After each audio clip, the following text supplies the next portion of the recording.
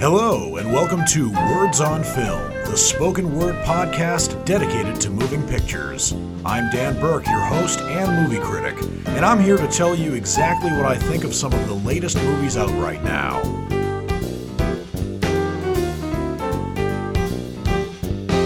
It is great to be back here reviewing more movies for you, or to be more specific, to talk about my favorite topic, which is movies. For this show, I have 3 brand new movies to review for you. These are movies that came out this week. The first movie I'm going to be reviewing for you is Malcolm and Marie. This is the latest movie that was written and directed by Sam Levinson. And even though Sam Levinson sounds like a veteran director's name, probably because his name sounds a lot like Barry Levinson, I don't know if the two are related, but he's directed a couple of movies before this. He directed one in 2011 called Another Happy Day, and another one in 2018. And the 2011 movie I haven't seen, but the 2018 movie I have.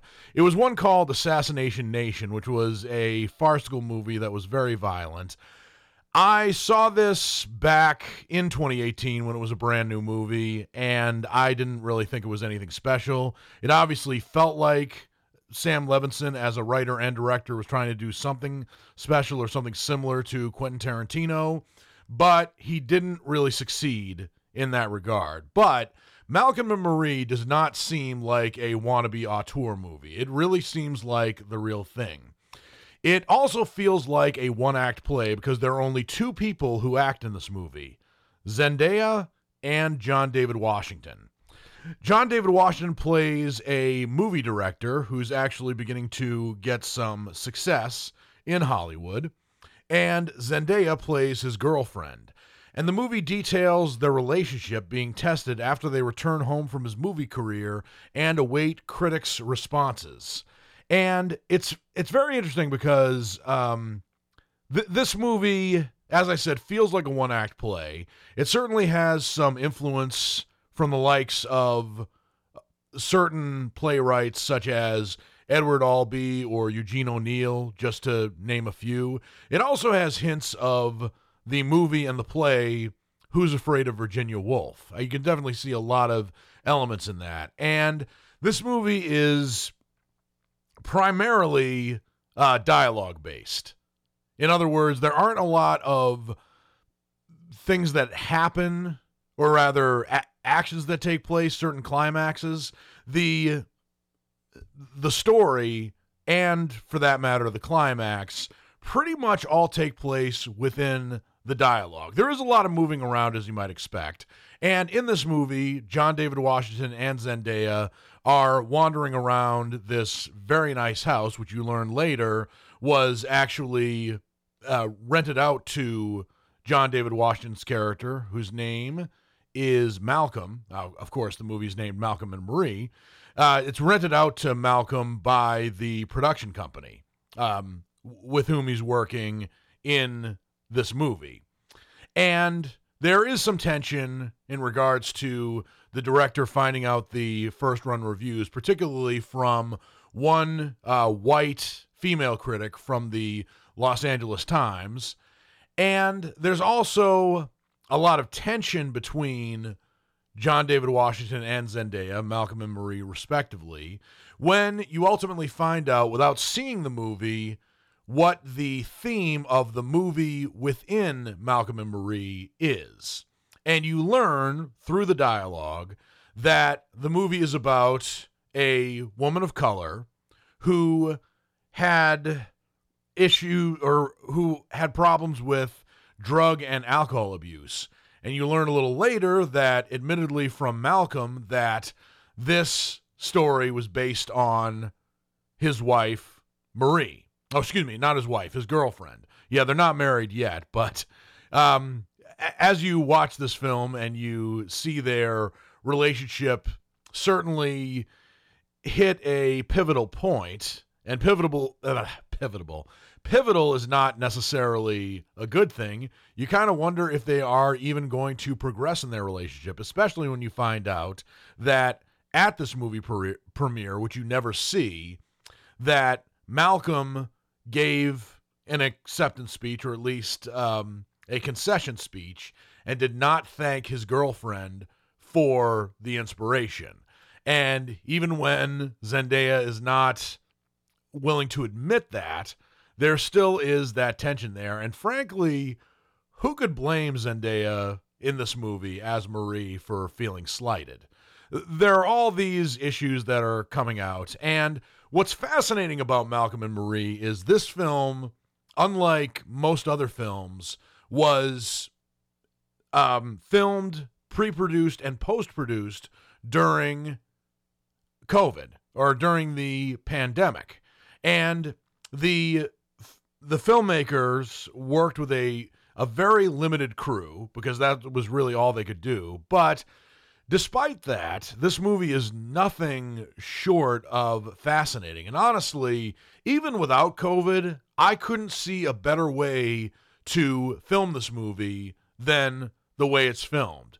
It gets rid of all pretense, very much unlike Sam Levinson's previous film, Assassination Nation. In fact, even though Assassination Nation didn't make a lot of lists of the worst films of the year, I still thought it was way too over the top and trying way too hard. And even 3 years after it came out, nobody's talking about it. So I would be right in that assertion. But this movie seems like one that director Sam Levinson was really wanting to make, whereas Assassination Nation felt a lot more formulaic and a lot less purposeful, if that makes sense.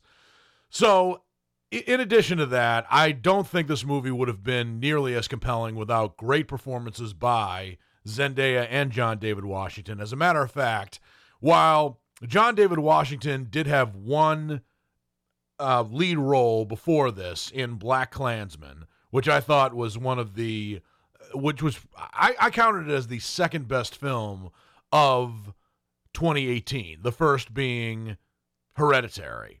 But John David Washington certainly can carry this film, but Zendaya herself turns in the best performance of her career. If you watch her in this movie and you're familiar with her previous work, not just in the Marvel Cinematic Universe, in the Spider-Man films, but also on her Disney Channel show, which I've never seen, I don't think you're going to remember the kiddie stuff she used to do. And she's definitely up there with Ariana Grande and Zac Efron as somebody who definitely have shed their Disney Channel past, or that clean-cut image, if you will. But then again, I haven't seen any of Zendaya's Disney Channel stuff, so I can't exactly say how clean-cut it is. But considering it's Disney, it probably is to a certain extent, or at least it's sugar-coated. And there are other Disney Channel alum like Shia LaBeouf and Miley Cyrus who really work hard to shed that stigma of being a Disney Channel kid. In my opinion, they work way too hard, and in doing so, they haven't quite shed that or gotten rid of that stigma.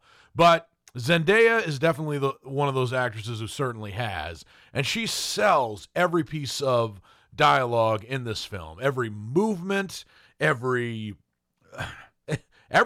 really.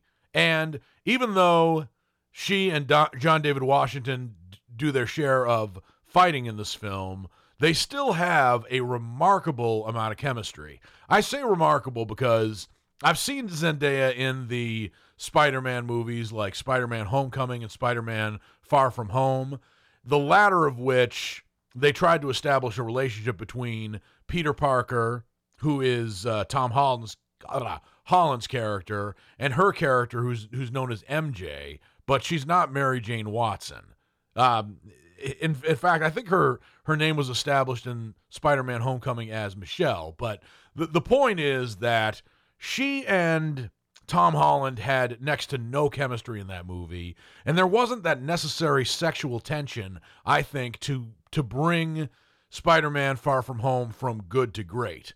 But that sexual tension, in addition to several other tensions, which I won't reveal, are certainly present in Malcolm and Marie. in addition to that, they bring up a lot of great, basically tension from success, particularly in John David Washington's case, being a black director in Hollywood and the pressures that come with that, and having to live up not only to Spike Lee and Barry Jenkins and other celebrated African-American directors, but also trying to create his own voice. It's all in there. Malcolm and Marie, I was excited about, I'll be honest with you, but I try not to get too excited about movies that I'm about to see, because sometimes when I get too excited, I get let down. So I went into this film preparing to be disappointed, and I also was skeptical of Sam Levinson, particularly after Assassination Nation. But Malcolm and Marie lived up to its hype, in my opinion, and it gets my rating of a knockout. It is a very smart film. It has the right kinds of tension, and you are invested in the characters that you see on the screen, even when you might not necessarily like them or agree with what they do. But certainly, this is a film that I actually refuse to watch with my girlfriend. A lot of times when I'm watching a new movie, I invite my girlfriend along, but this time, it's about a contentious relationship, and I didn't want that to bleed into my own relationship.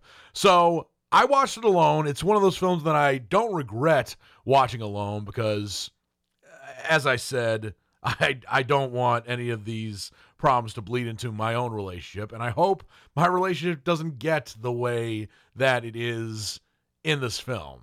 But it's still a great movie. Zendaya was fantastic. John David Washington really sold it, and director Sam Levinson has certainly redeemed himself from the less than stellar Assassination Nation.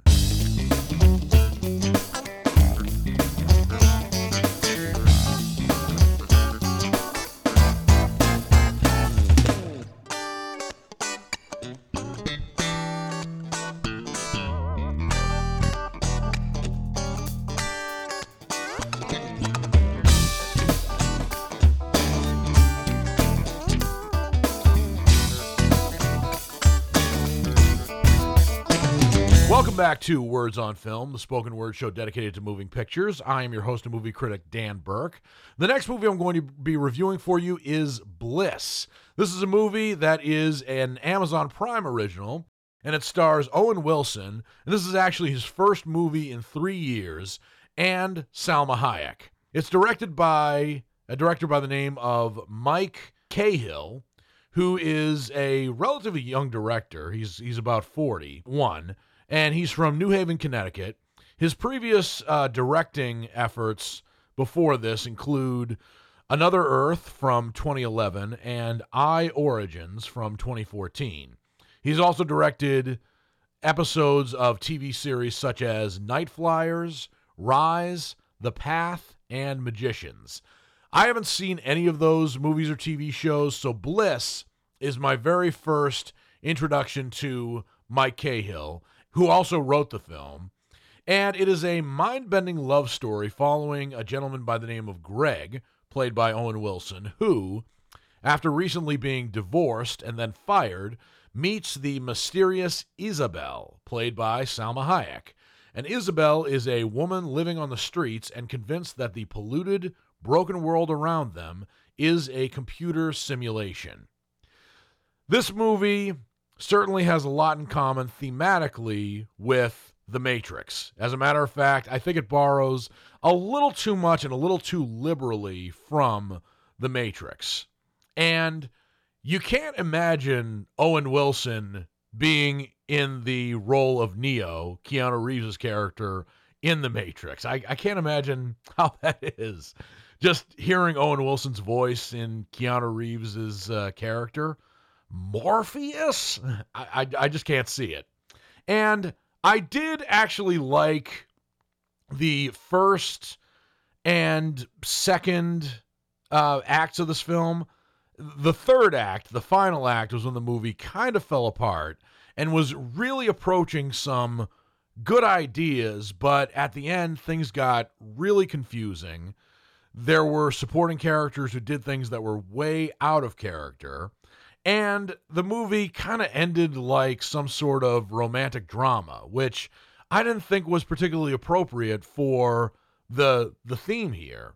So I don't quite know exactly where to start with what's wrong with this movie. I did like when Owen Wilson and Salma Hayek were working together in the first part, and Owen Wilson begins to believe Salma Hayek's character that their world is a simulation and not everything is what it seems.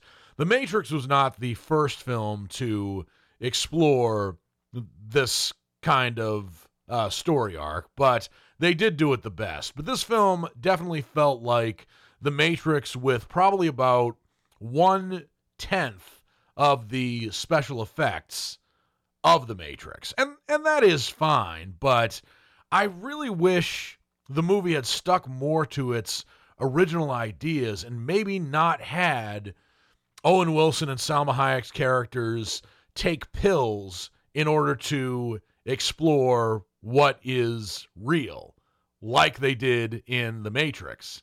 And there's also, you're introduced to Owen Wilson's character. He's in an office building. He actually works for a company called Technical Difficulties, where you have to tell the person on the other end of the line, we're sorry you're experiencing technical difficulties. And when the company is called Technical Difficulties and the representative on the phone is supposed to say that, then the apology becomes rhetorical. But that's not my problem with the movie. But you learn that he is ultimately slacking off at his job. He is drawing pictures of this house that's in his head, but it is so vividly in his head that he's able to draw very detailed pictures, but he's not doing his job. In addition to that, he's also lamenting divorcing his wife. And he has a daughter in this movie whose name is Emily, who's played by Nesta Cooper, an actress I haven't seen in very many other things, but she is good in this film, who's also trying to locate her father and get him to go to her high school graduation, or graduation of some sort. I'm not sure if Nesta Cooper, or rather Emily, was supposed to be a high school student or a college student. Sometimes at that, when somebody is 25 years old, they can still play a college student. So I wasn't entirely sure there. But the movie, again, falls off the rails when you have the two characters, Owen Wilson and Salma Hayek's characters, actually leave their bleak world and go into the real world, which you realize is just a graphic simulation. Again, way too similar to The Matrix. And there were actually a few neat cameos. For one, Bill Nye, as in Bill Nye the Science Guy, plays a scientist in this movie, which I thought would have been the film's saving grace, but it wasn't. Actually, when Bill Nye is introduced, through no fault of his own, because Bill Nye is actually pretty good in this movie, the rest of the film kind of falls apart. There's some contrived conflict in this film that feels more like a Deus Ex Machina than it does a real plot development. And the ending of this film doesn't really make sense. There's another film that I thought started out very promising in the first act. The second act, it kind of fell off the rails, and the third act, it completely went off the track. That film was Downsizing, starring Matt Damon. It started out with a great concept, and certainly one that is really accessible science fiction, and then it kind of forgets its roots. It forgets its science fiction roots, and the characters end up doing things that fly in the face of common sense. And I feel like that is certainly the case with the characters in this movie, Bliss. And I do have to give Salma Hayek a lot of credit, because she is getting out there and playing challenging roles. But with the exception of Frida, Dogma, and a couple of other films, some of the films where she's gone against type, not playing the sex symbol, have just not worked. And one of the primary examples of a film she did that just flat out didn't work was a film that I saw at the movie theaters right before COVID-19 hit. And that movie was Like a Boss, co-starring Tiffany Haddish and Rose Byrne. That was a tone-deaf comedy, which really should have worked because I like all three of those actresses, and I've seen them be funny in other comedies. But for some reason, that movie was just... I could see Salma Hayek trying her best, but that movie just didn't work for a variety of reasons. And I feel like this film, Bliss, is a step up from Like a Boss in several ways, but there are too many similarities to The Matrix to make this movie work. It's not Owen Wilson or Salma Hayek's fault in this film. I commend both of them for going against type and being in a different movie. The problem is the movie itself. The story definitely falls apart in the third act, and for that reason, Bliss gets my rating of a strikeout. There is a way to make a film about the world not being what it seems without making it a flagrant ripoff of The Matrix. And while this movie wasn't as special effects heavy as The Matrix, there were still way too many similarities that some of the producers should have caught. And if they did catch it and they still released this film as it was, shame on them. But this film should have gone a little bit more into drama rather than science fiction. And also, the third act should have been a lot stronger and maybe not as action-filled as it was, because all the action in the third act, which I won't give away, just felt very forced.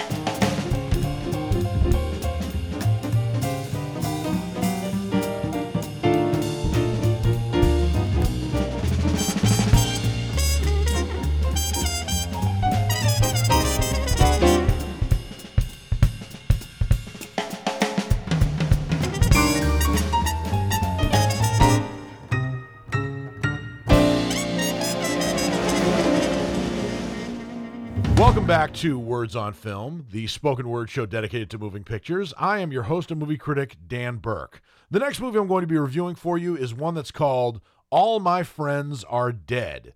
This is a film that is categorized by IMDb as a comedy, crime, drama. And this movie, talk about a film that goes off the rails, this one certainly does. It's a Polish film that kind of feels like an American film. Actually, as I was watching it, I was reminded a little bit of movies like Can't Hardly Wait or American Pie, but the characters in this film are far more pathetic than characters who are in those other American films from 20 plus years ago that I just mentioned. All My Friends Are Dead is a Polish film.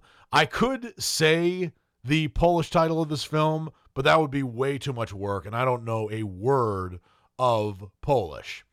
It's directed by and written by a filmmaker by the name of Jan Belkel, and he is a Slovenian director, so he comes from the same place that Melania Trump does. But I believe that everyone in this film, all the actors, are Polish. And I have not seen any of these actors in any other films previously. And I would tell you the names of the characters and what actors who play them are, but honestly, I'm not going to do that because a lot of them are Polish names for one, so I would be struggling to read them. But primarily, the reason I'm not going to read you these names is because all the characters in this movie are stereotypes, and all of them do things that fly in the face of common sense. So when the movie opens, it opens on New Year's Day, and we're introduced to a detective who is surveying basically a bloodbath that happens at a New Year's Eve party. Almost everybody at this party on New Year's Day are dead.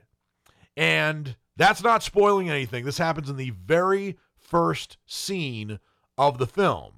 The movie then cuts back to the night before, i.e. New Year's Eve, to tell you exactly how these people died.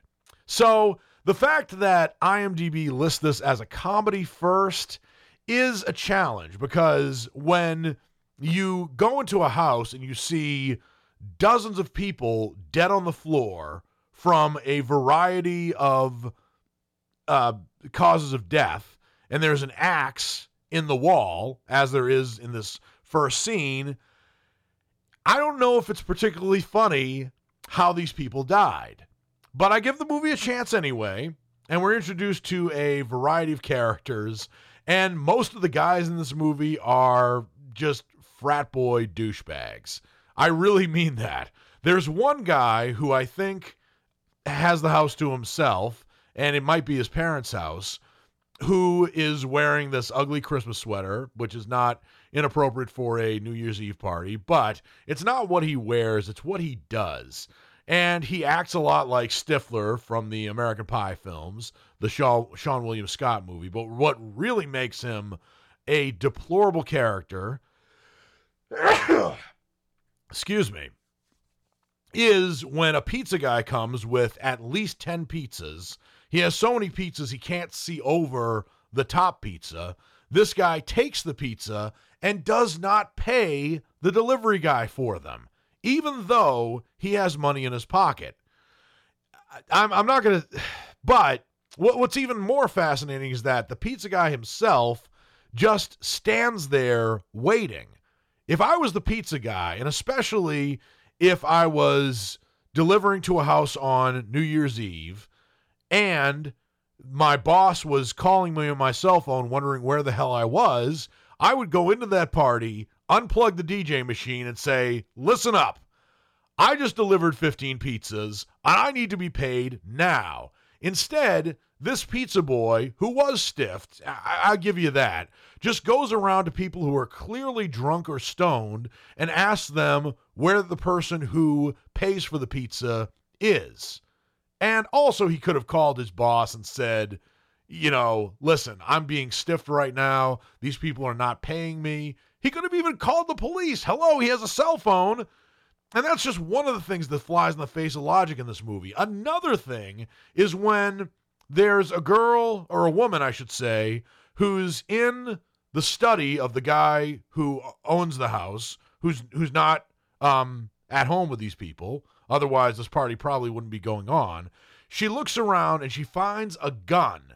And she takes the gun out of the case and puts the clip in. The thing with the bullets.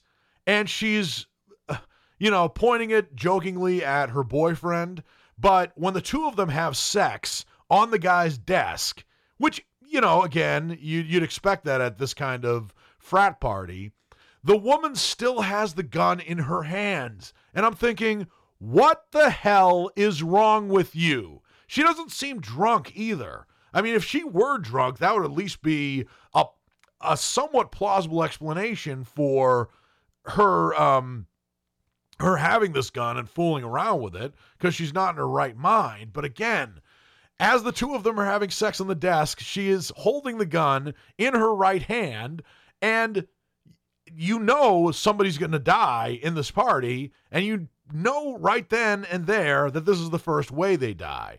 In addition, the person she kills is not a particularly likable person, so when he dies, it's not shocking. It's not thrilling.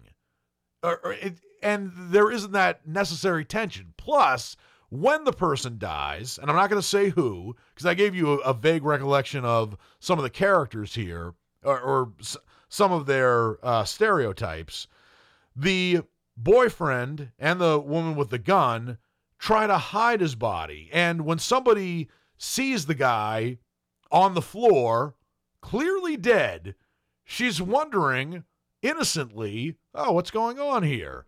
And you have to see the movie to realize how stupid this woman is. And she even says, "What's that on the floor?" And the guy who's trying to hide the body says, "Oh, that's just ketchup," which doesn't make any sense. If you see something red on the floor and somebody's passed out, that's never a good sign. And the people in this movie should have used common sense, particularly where you have a guy who's dead.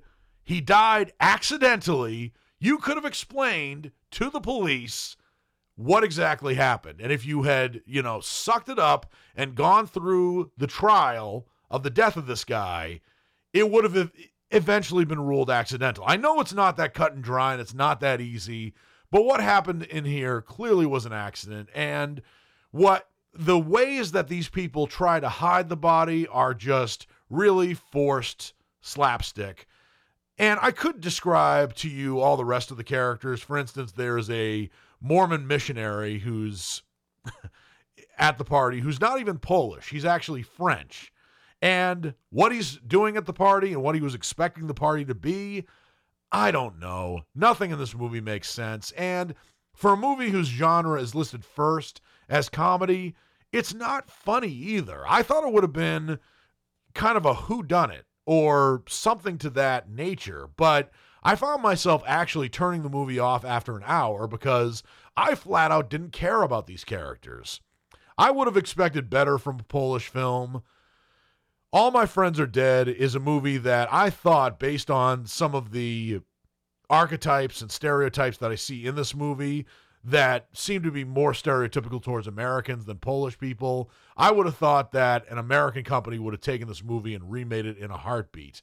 I think there is potential for an American company to remake this movie, but not because it's good, because it is bad, and it needs significant improvement. And I could go on and on about what's wrong with All My Friends Are Dead, but truthfully, this film is a flunk out. It's a flunk out because all the characters in this movie are stereotypes. They're either unbelievably stupid or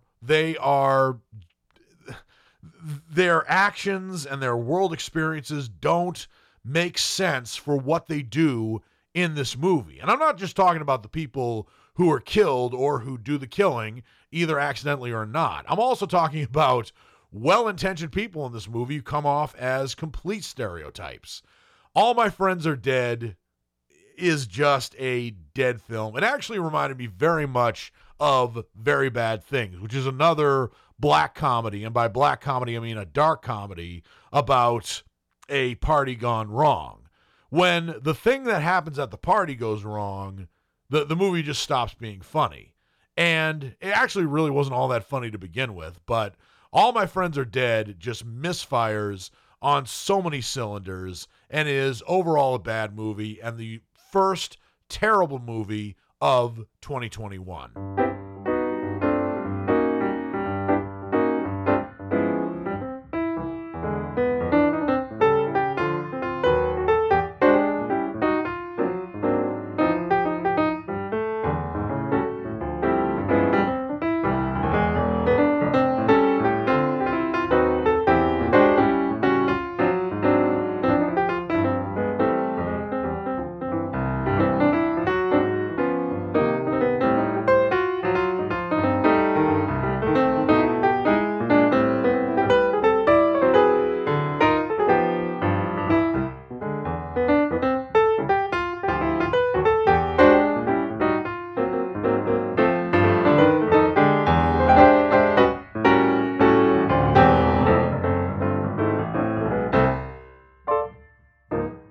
Welcome back to Words on Film, the spoken word show dedicated to moving pictures. I am your host and movie critic, Dan Burke, and now that I've reviewed all the movies I have to review for you for this show, it's now time to take a look at what movies are coming out on streaming on various apps. Not just Netflix, but I'll start with Netflix first. On Monday, February 8th, actually iCarly Seasons 1 and 2 are going to be premiering on Netflix. If you're interested in watching that, I've seen parts of that show, but it was never a show for me. But it is kind of mind-blowing to think that the kids who watched iCarly when they were kids are now college age. I am just getting old. But one of the films that will be premiering on Netflix, which is not a Netflix original, is a film that is called War Dogs. And War Dogs is a film that, kind of like Bliss, started out pretty good, but ended up, even though it's based on a true story, with the main characters doing very illogical things. It's based on a true story, but it's loosely based on a true story. It's about two young men who won a $300 million contract from the Pentagon to arm America's allies in Afghanistan. And they lucked out. This is a film that is directed by Todd Phillips. And if Todd Phillips' name sounds familiar, it is because he is the director of such films as The Hangover and Old School. And he also produced the movie The Joker last year with Joaquin Phoenix. He actually directed that film as well. He actually directed all three Hangover movies. War Dogs was a bit of a departure from him. And while War Dogs was good, it wasn't great. The movie stars Miles Teller and Jonah Hill, who were big there for a while but don't seem to be making very many films recently. But I thought the ending of the film was where the movie just didn't quite work. But I do think it's an interesting story, but there was a lot that could have been a little bit more polished, I should say. So that's what's coming out on Monday, February 8th on Netflix. On Wednesday, February 10th, there's actually a couple of films, two Netflix originals and one non-Netflix original. The first one is called Crime Scene: The Vanishing at the Cecil Hotel. That is not a movie, but a docuseries. But docuseries, if they are limited, are fair game on this show. So, The Vanishing at Cecil Hill, also known as Crime Scene, is about a college student and tourist by the name of Eliza Lamb who vanishes, leaving behind all of her possessions in her hotel room. The Cecil Hotel grows in infamy. I can't exactly tell you where the Cecil Hotel is. I don't know if it's an American hotel or one in Western Europe or somewhere else, but a story about a vanishing college student, I'm in. So this is a film or a docuseries I might see for next week's show. Don't hold me to it, but I will let you know what I think if I see it on next week's show.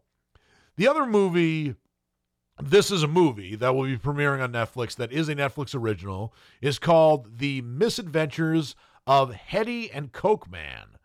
Hedy is spelled Hedi. That sounds like a foreign film because I don't know any Americans who would have that name. And sure enough, it is a foreign film. It's actually called En Passant Pecho, which translates in English to I don't know what. But it's directed by Julian Holland, whose nationality is not known to me. My guess is this is Spanish or Portuguese. I don't know which. It might be a Brazilian film. It looks like a buddy comedy, but that's really all I can tell you right now. The website is not giving me very much information other than that. But there is another film that will be appearing on Netflix on Wednesday, February 10th. And that movie is called The World We Make. And I don't know too much about that film. I can tell you that is a 2019 film. And even though I went to the movies constantly in 2019, I missed this one.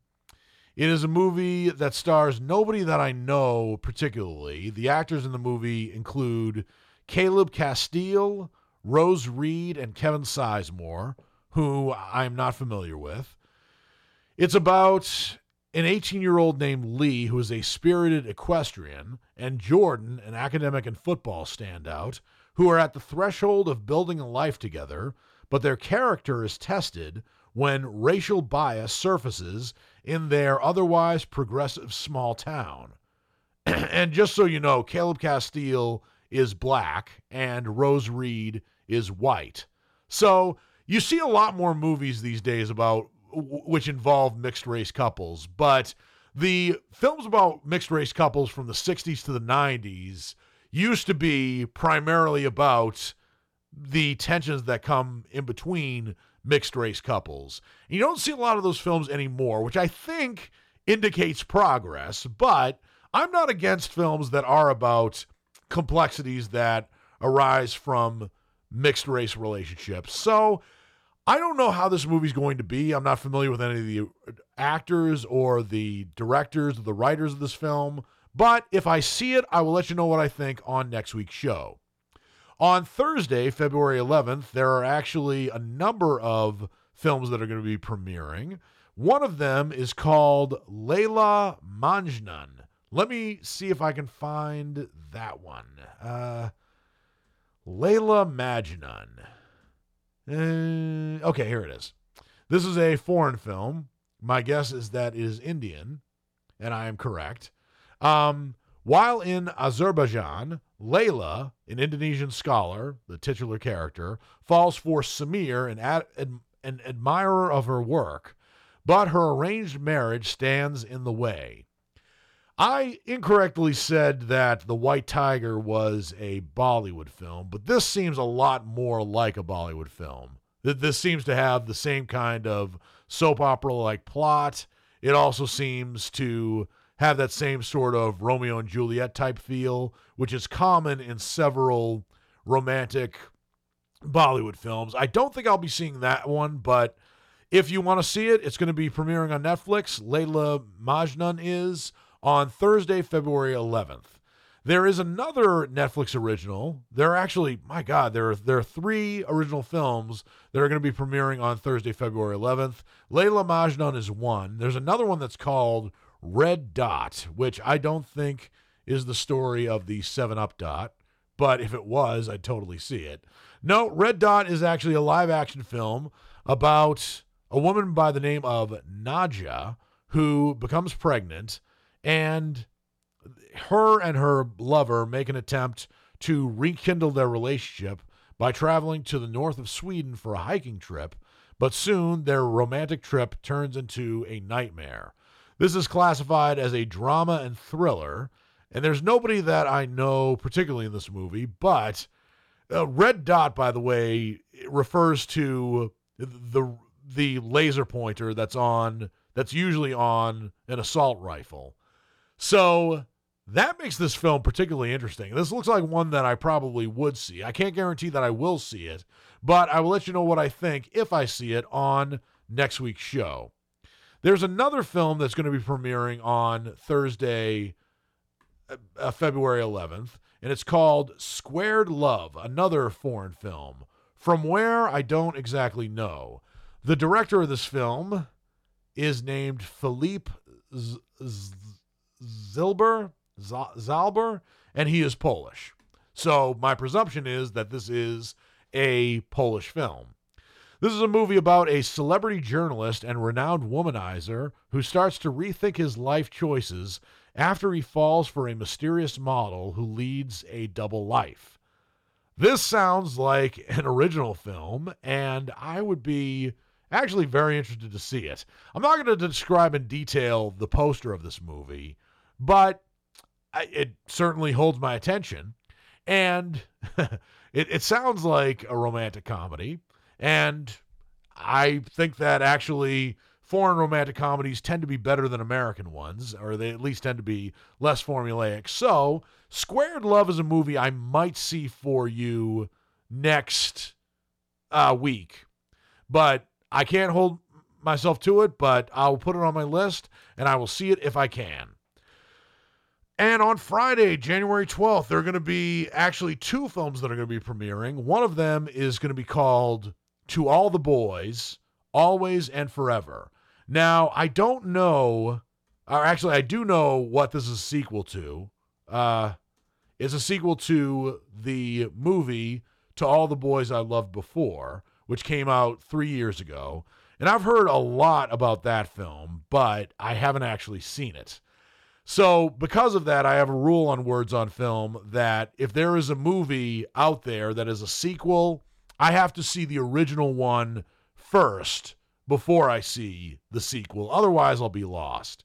But in To All the Boys, Always and Forever, this is where the girl from the previous film, whose name is Lana Condor, that's the actress, and she plays a woman named Lara Jean. And the movie is continuing the romantic life of the teenage girl and facing her good and hard times with her friends and family.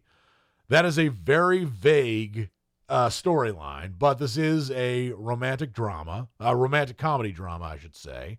So this is one I will probably be skipping, but if you're interested in watching it, the movie is called To All the Boys, Always and Forever, and it is premiering on Netflix on Friday, February 12th. There's one other film that's premiering on Netflix, which is a Netflix original, and it's called Zico's Journey. Zico, by the way, is spelled Xico, which I assume is pronounced like a Z in English. This is a film that is a foreign film. Yeah, Netflix invests in a ton of foreign films, and that's not necessarily a bad thing. But this is actually an animated one, interestingly enough. It's about a girl, a dog, and her best pal who set out to save a mountain from a gold-hungry corporation. But the key lies closer to home with her sidekick pup, Zico. There is no one who is a voice actor in this film who I know particularly. And my guess is those of you who are listening to me who are fluent in English probably don't know them either. But I am always down for animated films, and this one looks particularly interesting. Its name, by the way, its English name is Zico's Journey. Its name in Spanish is El Camino de Zico. Looks interesting, and that seems like a movie that I will be reviewing for you next week because I tend not to miss the animated films that come out. But let's see what else is coming out next week on other streaming platforms. And I'm going to limit this to streaming platforms to which I subscribe. So the next one I'm going to cover is Disney Plus. And interestingly enough, there is a film that I remember seeing on TV when I was in the 8th grade, and it is premiering on Disney Plus, but it is not a Disney Plus original. It is, however, a Disney TV movie from the wonderful world of Disney. It is Rodgers and Hammerstein's Cinderella, a Broadway play that has been made into a TV movie before, but this one has a multiracial cast.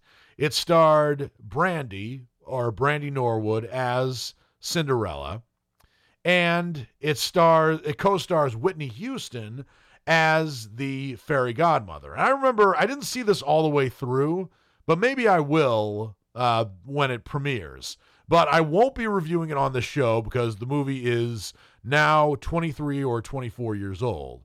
It also co-stars Bernadette Peters as Cinderella's stepmother, because there's no way that Bernadette Peters could be Brandy's real mother. Just saying.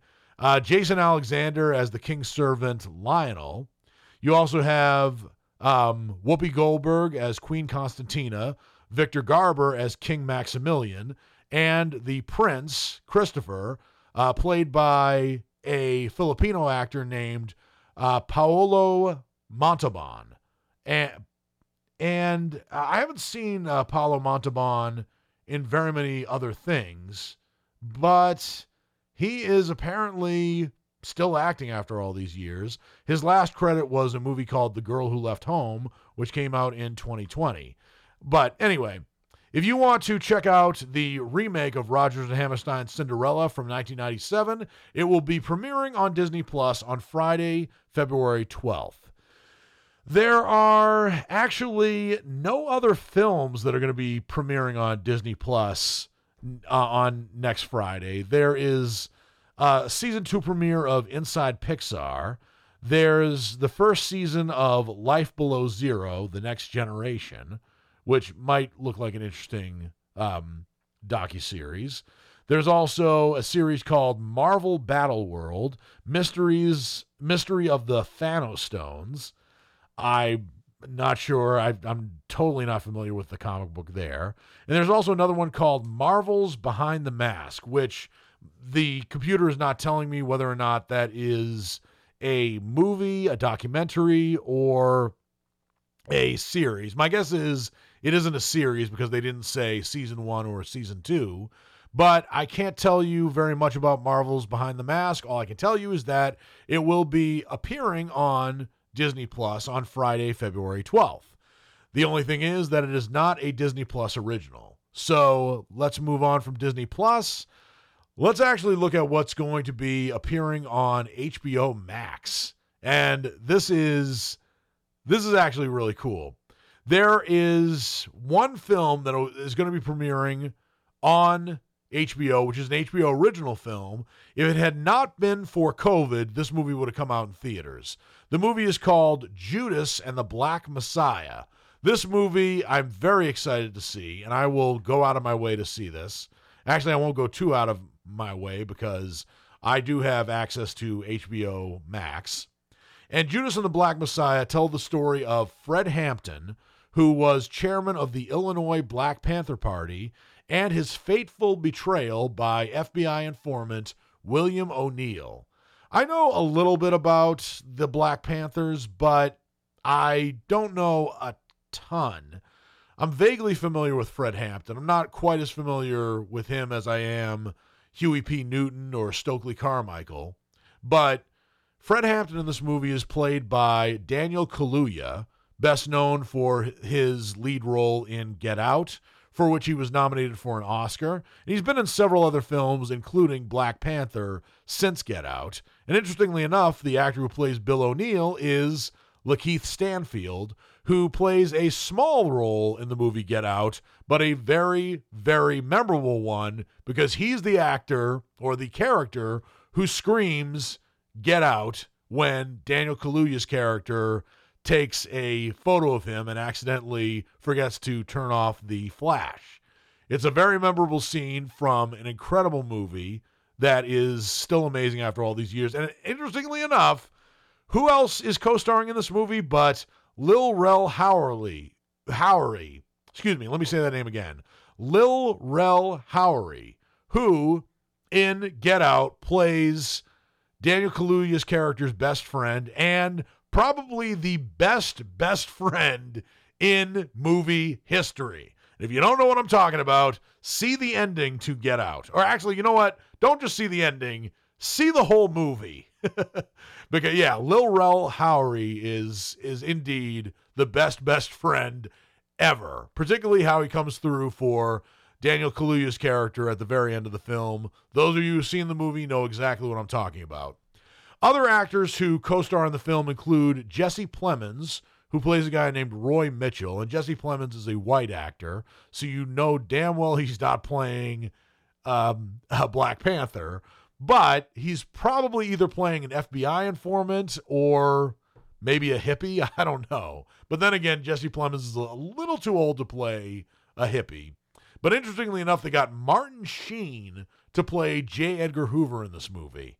So there are some other actors here, but none of them are as familiar as the actors I just mentioned. But Judas and the Black Messiah is a film, hand to God, I will see next Friday. And I will know.